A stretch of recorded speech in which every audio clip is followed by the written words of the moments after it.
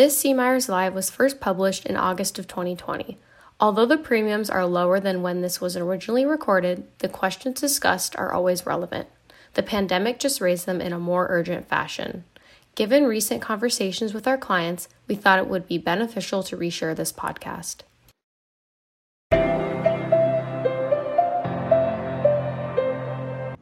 Hi, and welcome to C. Myers Live. My name is Sally Myers. I'm a principal at C. Myers Corporation. And I'm Rob Johnson. I'm president and also principal here at C. Myers Corporation. We appreciate your time today. What we want to talk about today is one of the questions that keeps coming up from an ALM perspective over the last few weeks, and that is, should we hold our mortgages or should we sell our mortgages? And of course, there is not an easy answer to that. So we're going to go through some of the things that you need to consider as you're going through this decision. And I think first and foremost is to understand your liquidity position. Do you have the room to hold the mortgages? First and foremost, do that. And then as you're looking at that, what about your ALM position itself? Where are your biggest risks and your strains if the environment were to change? Is it rates going up? Do you have a nice cushion up there where it would be okay for you to portfolio mortgages? Let's be clear. There is interest rate risk in portfolioing long-term fixed rate mortgages. Without a doubt, anyone facing this decision, they should be very clear on that, and they need to understand their position and their strength on handling it, but also their trade-offs from the earnings perspective on deciding to portfolio mortgages. Why would someone portfolio mortgage right now? Well, if I don't portfolio mortgage, what kind of yield am I going to get? Look at those investment returns, 0 to maybe 1% for a mortgage-backed security. Well, you start portfolioing mortgage-backed securities, you'll also add some interest rate risk, but even lower returns in the mortgages. So it's making a really hard decision. And you can see that in what's happening out there so far in the industry. You know, Sally, we were talking the other day about how so far this year, about 40% of all mortgages produced by the credit industry were turned around and sold. So they're kind of split on how much are we portfolioing and how much are we going to sell, you know, especially if we're retaining the servicing going forward. It's not a decision that the CFO needs to carry the burden. It is a huge strategic decision because for part of it, you're deciding the timing of when you're going to take revenue. And if you make the mortgages and you sell the mortgages, then you're fast forwarding the revenue, which can help your net worth, can help your current earnings. But over time, then maybe your earnings aren't going to be as strong, and people forget that they fast forward the earnings. So if the margins get squeezed over time, the earnings aren't as strong, then the concern is, will people pull back from the strategic investments that they need to make in their business to continue to be relevant and drive their business forward? Yeah, exactly. It can really weigh on their minds, especially if their measures of success each year are what is their bottom line earnings for that calendar year. And there are a lot of ramifications to that. If we aren't feeling successful because we're not earning as much in 2021, then maybe the best way to earn more is to pull back on that initiative to improve our business intelligence or that strategy to be great at the member experience and roll out some of that new technology or our investment in our talent. And all those things, you could go ahead and create more earnings today by not investing in that future. But what are the costs? Yeah. And also then to help the non-financial C-suite people with this big decision, some of the things that we've been doing for our clients is modeling it out. And really the modeling and the math on this one is the easier part, because we can model out, gosh, if you make the mortgages and you sell them versus if you make the mortgages and you keep them on your books, what's the break-even point of that? With that, what is it that we're seeing from a break-even point as far as communication goes? Yeah, it depends on some of their structures, what kind of rates they're doing in their market, the gains on sale that they could get. But normally it's about 18 to 26 months. Somewhere in there, we're seeing a lot coming in at about 24 months. And what that means is if rates don't change, if you were to produce the loans, sell them, and retain servicing, that you get more revenue for the first, say, 23 months cumulatively, having sold them, versus if you had portfolioed them. Now, if rates stay here for longer than that, then for month 24 and beyond, then you would have more revenue having portfolioed the mortgages, because you're getting that whopping 3% fixed rate for years to come in this 0% environment. So it's coming in about there. Sorry, Rob, to interrupt. One of the things that I think I just want to make sure the listeners remember is there were a lot of components to that. And one of the components was the gain on the sale. And so we don't want you to walk away and say it's always 18 to 26 months or around 24 months, because the gain on the sale can change, and you have to watch out for that. Yeah, very, very true. And also some of the rules on that might change over time. You're hearing a lot starting to happen down the line as to what places are willing to pay for some of these lower rate mortgages in this environment. So it is something that you have to keep watching, and there can be some opportunities with it. For example, let's say that you have a strategy where you feel very confident that after this period of time, let's say over the next 6 months where things are really tight on being able to get a lot of consumer loans, that your strategy is going to be kicking back in and you're going to be getting a lot more consumer loans.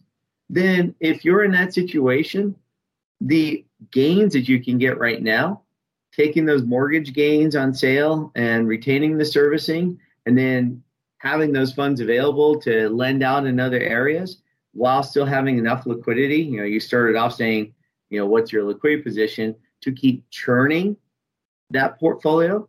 That can be a really good option for many organizations if they see that they're really designed to have their lending take back off. Yeah. But there are others that don't.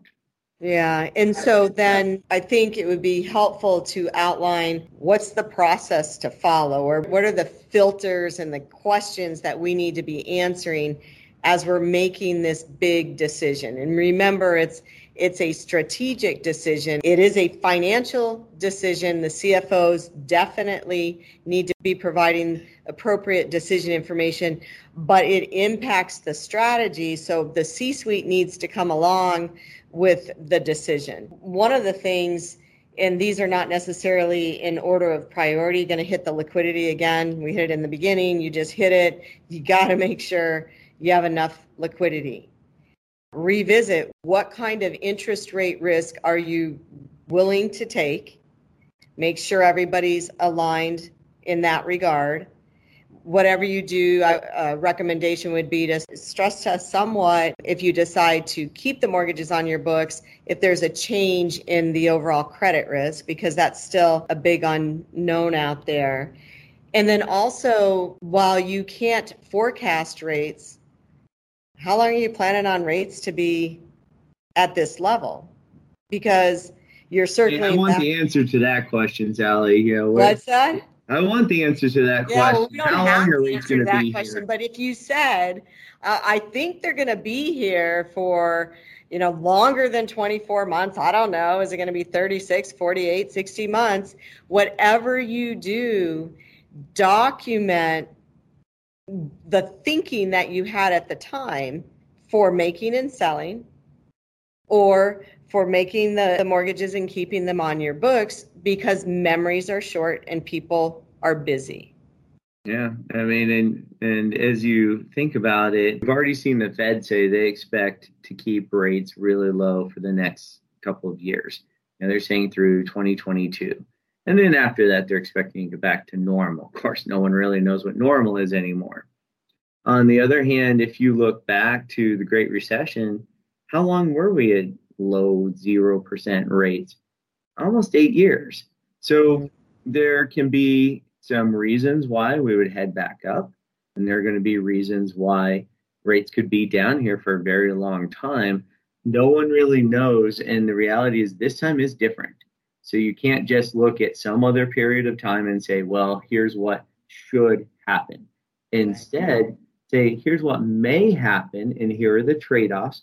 And it can tell you from a lot of the ALM reporting, one of the things I know that we look at a lot is the profit profiles of different assets and how they perform in different environments, and being able to see for those mortgages, what do rates have to do before you would start to lose money on it or have an unacceptable ROA for that interest rate risk. And that can actually really help you a lot too. All right, I'm putting on these low rates. I know it helps me today, but for most places, they'd still make money on them if rates went up 100 basis points. But where does that start to change? And then what are the alternatives? So having that clarity and making it really easy for all those decision makers that you're talking about to see those trade-offs and go in eyes wide open to, here's what we're worried about, here's how we address our worries, but then here's how we're also making sure we're protected on the other side in case what we're thinking about could happen doesn't come true. Are we still going to be okay and happy with the decision process that we took? Yeah, and the other thing to add to that is if you do make and sell the mortgages, then a consideration is to take that revenue and really think strategically about how you can invest that revenue to continue to move your business forward strategically. And so many institutions are committed to whatever it takes. We need to be serving the membership today. We need to be having and discovering different types and sources of revenue because we have to continue to move our business forward. And an example that started to talk about with some is, what if you took some of that, in some cases, extraordinary gains on sales that you could get, and you actually said, okay, this X millions of dollars that we got on gains on sale, we're going to allocate that to, in 2021, that is actually planned to go towards accelerating our strategic initiatives. And we're going to be accelerating that when some others, and we've both seen it a lot, some institutions are really starting to put on the brakes on their strategy. They're letting COVID become such an obstruction to what they were looking to do that they're kind of stalling. And so someone's saying, look, getting good gains right now. I know earnings next year will be tight. Our net worth position is strong, so we can handle that. I'm going to take those millions of dollars and we're going to accelerate our strategy. We're going to come out of this faster and stronger than we came into it because of that decision. And it's okay if that allocation takes us to a lower ROA than we're used to or would normally be comfortable with, because we know that cumulative earnings effect that you were talking about. Mm-hmm, right. When we're talking to our clients, it's a lot about that mindset shift. A lot of the things that we're talking about is how do you shift your mindset with respect to measures of success even. And then the communication and writing down why you did what you did. And then reminding people. And especially as if you make the mortgages and you sell them and then you start to look at your financial forecast for 21 and 22 and you're like, not loving it. Reminding people, here's what we did, so that they can be, no one's going to be comfortable per se, maybe with the squeeze in the margin and the lower earnings, but being confident still to move the business forward. Yeah, there's a CEO I was talking with the other day, and what she was saying is, she's like, there's a reason why we built up this strength. We've had this great ROA over the last many years, and we built our net worth higher than we needed it to be. We didn't need it at that level, but we've been incredibly successful. So we can either view this environment right now as, do we need to continue to build our net worth in this environment, or do we deploy it for the benefit of our members, for the benefit of our employees, to have a better strategy? So she's talking with her board about it, and they are so receptive to it because they see that path. They have that clarity of what they're trying to do over the long run. And it's not about 1 month or 1 year's performance. It's about how you perform over the long run, what you're performing to. Right. And it's interesting. I work with several clients the same mindset, but then there are some where they have a lot of net worth and the goal is to hang on to it, which you don't want to give it away freely by any stretch of the imagination. However, if you think about the multiple external forces that financial institutions are dealing with today, this is definitely a rainy day. But those multiple external forces, if you don't have it and you don't use it for today, then why is it there? Again, this whole conversation started about the question of should we hold mortgages? Should we sell mortgages? Of course, we're going to give the answer of it depends, which is not a good answer. However, that doesn't mean you can't answer that question. And just to wrap up, do the math. Help people understand the break-even point and understand that the break-even point can change, as we've been talking about, depending on the types of gains you can get. Go through the decision filters and the assumptions and make sure CFOs, make sure the rest of the C-suite comes along in that. Because as the world changes, you want to make sure everybody was on the same page for the decisions that you made. And while you go through that process today, continue to go through that process, continue to remind people.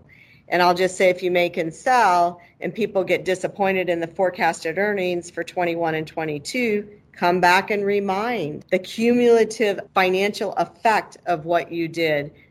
It's a different way of thinking versus what's my ROA for this year and what's my net worth for this year. But it's not easy. The math in this case and running the risk, as we said, is the easier part. The implications to strategy and the mindset are the harder part. So if you have any additional questions, please feel free to give us a call. We'd love to have conversations like this with the industry. Thanks for your time. Yeah, appreciate it.